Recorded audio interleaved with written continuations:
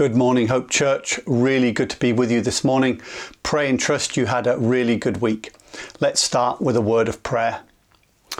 Father, we thank you. Thank you that we can come together, be it online. Thank you for the fellowship of the Holy Spirit. Thank you that you love us. Thank you for your word. Lord, we thank you because in all things you are good and what you do is good. And Lord, I want to pray this morning that you would speak to us, that you would encourage us, that you would open our hearts that we might love you more. In Jesus' name, amen. Amen. So this morning we continue our series on faith in action. This is week 4 or part 4 in the series. Over the last few weeks we've looked at how the word allegiance best describes a life of faith, that we must ally ourselves to Jesus Christ. We established that faith means in the main to trust and to have confidence in the promises that God has made and in who Jesus is. We looked at how faith releases God's grace, God's power and God's promises into our lives. And the amazing thing was that even a small amount of faith is sufficient to move a large mountain. We've also looked at Abel, we've looked at Enoch, and this week we look at the life of Noah. We go to see how faith in action in his life. The life of Noah is contained in 4 chapters in Genesis, chapters 6 to 9. We're not going to read it this morning, but I'd encourage you to take some time this week and to read it through yourself.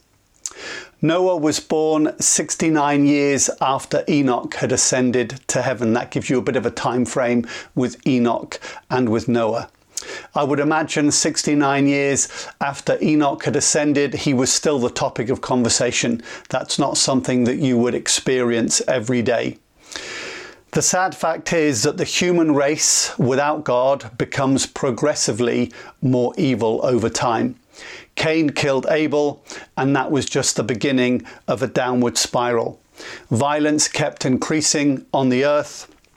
And when we get to Noah, some 1056 years after the creation of Adam, the world was on a downward trend. Even though it seems a long time, 1,000 years, people lived a lot longer. Some lived over 900 years. So you get an idea that actually it wasn't a massive amount of time in terms of generations.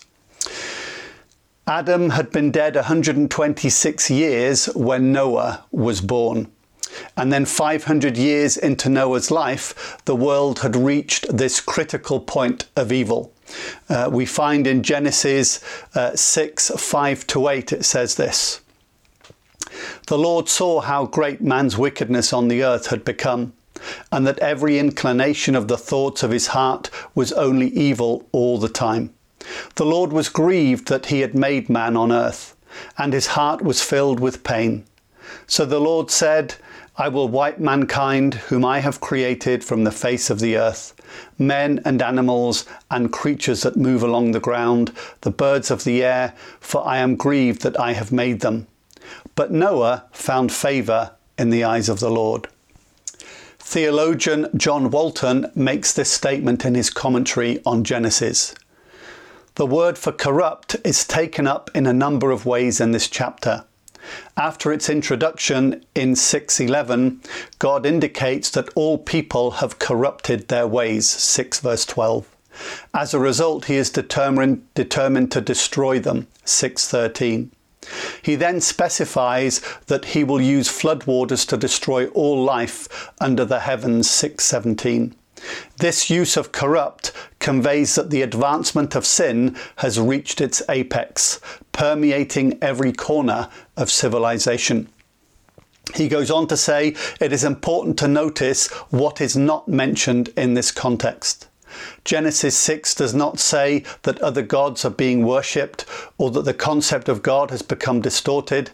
It does not say that people have adopted carnivorous eating habits, as some have speculated. It does not say that some transgression of boundaries between divine and human has taken place so that hybrid creatures need to be destroyed. That would have been the Nephilim. It does not follow the pattern of the ancient Near Eastern flood accounts, which indicate that God sent floods because of overpopulation and the resulting noise that emanated heavenward from the clamour of unrest, protest or distress. And then he says this: violence and corruption are the types of offences that have been illustrated in the text up to this point.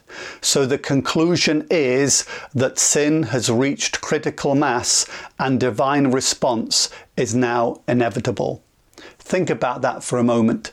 Violence and corruption. These heralded the end of the world in Noah's time. Does violence and corruption sound familiar? It's a real warning to us in our generation. This statement from God on humanity is a sad indictment on the human race. After only 9 generations, they had become totally evil. And we must remember that when God created man, he said that man was very good, that all of his creation was very good. And yet, after 9 short generations, the very good has become totally bad. Here are a few thoughts or highlights on this passage. Judgment on the world took some 1500 years to come, but it did come. Many live corrupt lives in the world saying, "Where is this judgment that you Christians talk about?" Let me be really clear, judgment is coming. God does not let evil run unchecked forever. You will be judged. We will all be judged. At his appointed time, Jesus will return and judge all people. Just as in the days of Noah, the world was taken by surprise, so when Jesus returns, everybody will be surprised. Judgment during Noah's time came in the form of wiping out mankind from the earth. But the second judgment, when Jesus comes, will be a punishment, will be casting all sinners into hell for all eternity. So we see Noah's life was at a time when man's wickedness had reached an evil peak. Noah walked a tough road, and more than that, he was one righteous man in an evil generation. We pick up Noah's account now in Genesis 6, verse 9 to 22. Actually, we're going to read 9 to 13 and 17 to 22. This is the account of Noah. Noah was a righteous man, blameless among the people of his time, and he walked with God. Noah had 3 sons, Shem, Ham, and Japheth. Now the earth was corrupt in God's sight and full of violence.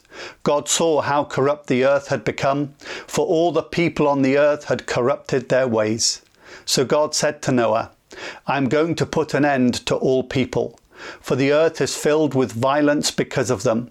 I am surely going to destroy both them and the earth.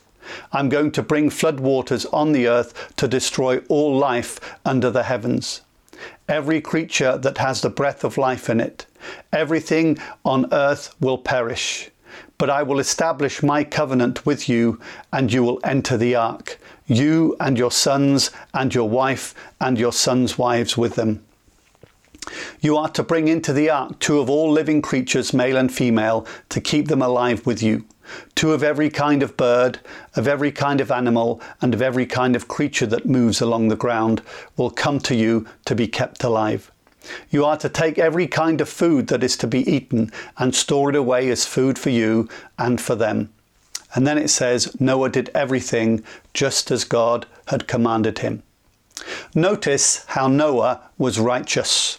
What does it mean to be righteous? Well, the definition of the word righteous says characterized by or proceeding from accepted standards of morality or justice. Basically, it says that he lived by God's accepted standards and by God's moral standards of justice. Now, he did this in the midst of a wicked world. Noah maintained God's moral standards. He did not capitulate to the evil moral standards of the world, and that's no mean feat. On top of this, Noah was faced with an immense task. God told Noah that he needed to make an ark that would hold 2 of every animal. Just think about this. The ark would need to be 450 feet long by 75 feet and by 45 feet. This was no Airfix model. And if you understand Airfix model, you're a bit older than you look. Imagine if God had given you that task to build an ark, to cultivate all the food and be ready for when the animals come. We do not know how long it took Noah to complete this task, but estimates from scholars are anywhere between 55 to 75 years to complete this. That's a long time. That's longer than we work in our generation. This task was not just the building of the ark, but the gathering of enough food for a year, because they were in the ark for a whole year. Hebrews 11 and verse 7 tells us, "By faith Noah, when warned about things yet not seen, in holy fear built an ark to save his family. By his faith he condemned the world and became heir of the righteousness that is in keeping with faith." Noah's trust in God led to his salvation, and the salvation of his family, and the salvation of 2 of every animal. They escaped the destruction that came upon all humanity and all creatures. Noah's faith is the reason you and I are alive today. Without his faith, we would not be here. Noah's faith brought him into a covenant with the living God. Verse 22 in Genesis 6 highlights how Noah's faith was working in action. It says Noah did everything just as God commanded him. So what do we learn from the life of Noah about faith? Well, we learn that the world will always be evil. Let me tell you, you will not change the world through political action, through social action. In 1 John, we are told that the world is controlled by the evil one. And at the back of everything that happens, he is there influencing in terms of what he wants to happen. And no matter what we think, the world will always be evil. It was evil in the times of Noah, and it is evil today. We might think, well, our world is not as evil as it was in the time of Noah. Let me give you just a couple of statistics. Every year, some 400,000 people are murdered. That's just over 1,000 per day, or nearly 7 every 10 minutes. Add to that every year we murder 40 to 50 million unborn children. That's 125,000 per day. That's just over 1 baby killed every second. Every second we're sitting here, 1 baby is murdered by its parents. This is just the tip of the iceberg. We could continue with the corruption and the violence that is in the earth. Wars and rumours of wars. You see all of these things that are on the go. In the midst of all of that, we are called to live a righteous life. Yes, the world is evil. We need to recognize it is evil. We need to make sure we do not love the world. And a result of that is that we live a righteous life. We must live by God's moral standards, no matter what the cost is. And let me tell you, the cost is getting harder each day as the moral values in our society decline day by day and year upon year. To live by God's moral standards is going to cause friction and opposition from people who do not want to be convicted in their own actions when they see that we live a righteous life. But we are called, along with Noah, to live a righteous life. Remember that Noah was the only one in his generation who was righteous. Now here's the tremendous promise. God sees one righteous person. We can live by faith in an evil world just as Noah did, because we know that God sees us. We know that God looks at those who are righteous, that God enters into a covenant with the righteous, that he blesses the righteous. We find that Noah believed God. He accomplished an impossible task. When you think about the sheer immensity of the task before him, a task that would last him over 50 years, a task that was physically taxing. By this point, Noah would have been middle-aged in his generation, and Noah's faith saved only his family and himself. It saved the animals, but there was no revival. And we find that Noah was the one who believed God. Noah's faith, his belief in what God had said, it led him to action. It led him towards obedience. For 50 years, he worked hard at fulfilling what God had told him to do. He knew it needed a miracle, not just to build the ark and get all the food together, but it needed a miracle to bring all the animals together without them killing one another. But Noah trusted in God. Noah's obedience was amazing. And I want to encourage you, keep going in obedience. In the face of all the evil in the world and the impossibility of the task, we keep going. We keep trusting. Why? Because no matter how insurmountable it seems, God will always make a way. Noah's faith led him into a covenant relationship with God. We also, through Jesus Christ, come into a covenant relationship with God. We no longer follow the ways of this world, but we follow God and we come into that relationship. Let me tell you that faith is the same in every generation. The what will change, but faith does not change. We often think that our lives are harder than those in history. We think that they can do extraordinary things. We read about them and think, wow, aren't they amazing? Oh, but we can't do it. Surely that is the crux of faith. Surely faith always hinges on us believing in God. All these men and women that we've looked at so far, everything hinges on them believing God. And what do they have to believe? What God has said, but they need to believe it over what they see and hear in the world and in their generation. Often we have to act in faith without knowing the future, without knowing the outcome, but we know that we can trust God completely. We know that we can be completely obedient to Him. No matter what the world is doing around us, we can trust His promises completely and implicitly.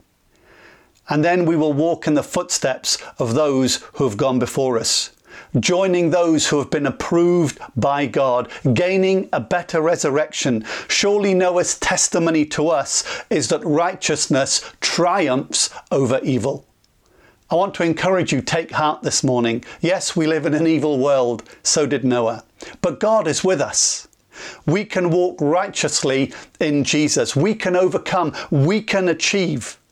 And Jesus is with us every single moment of every single day. Let's pray together.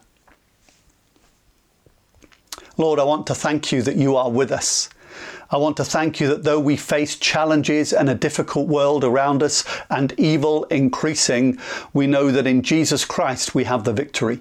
We know that in Jesus we have all that we need to live a godly life. We know that in Jesus we have every gift and every resource that we need to get through this life and to make an impact in our generation.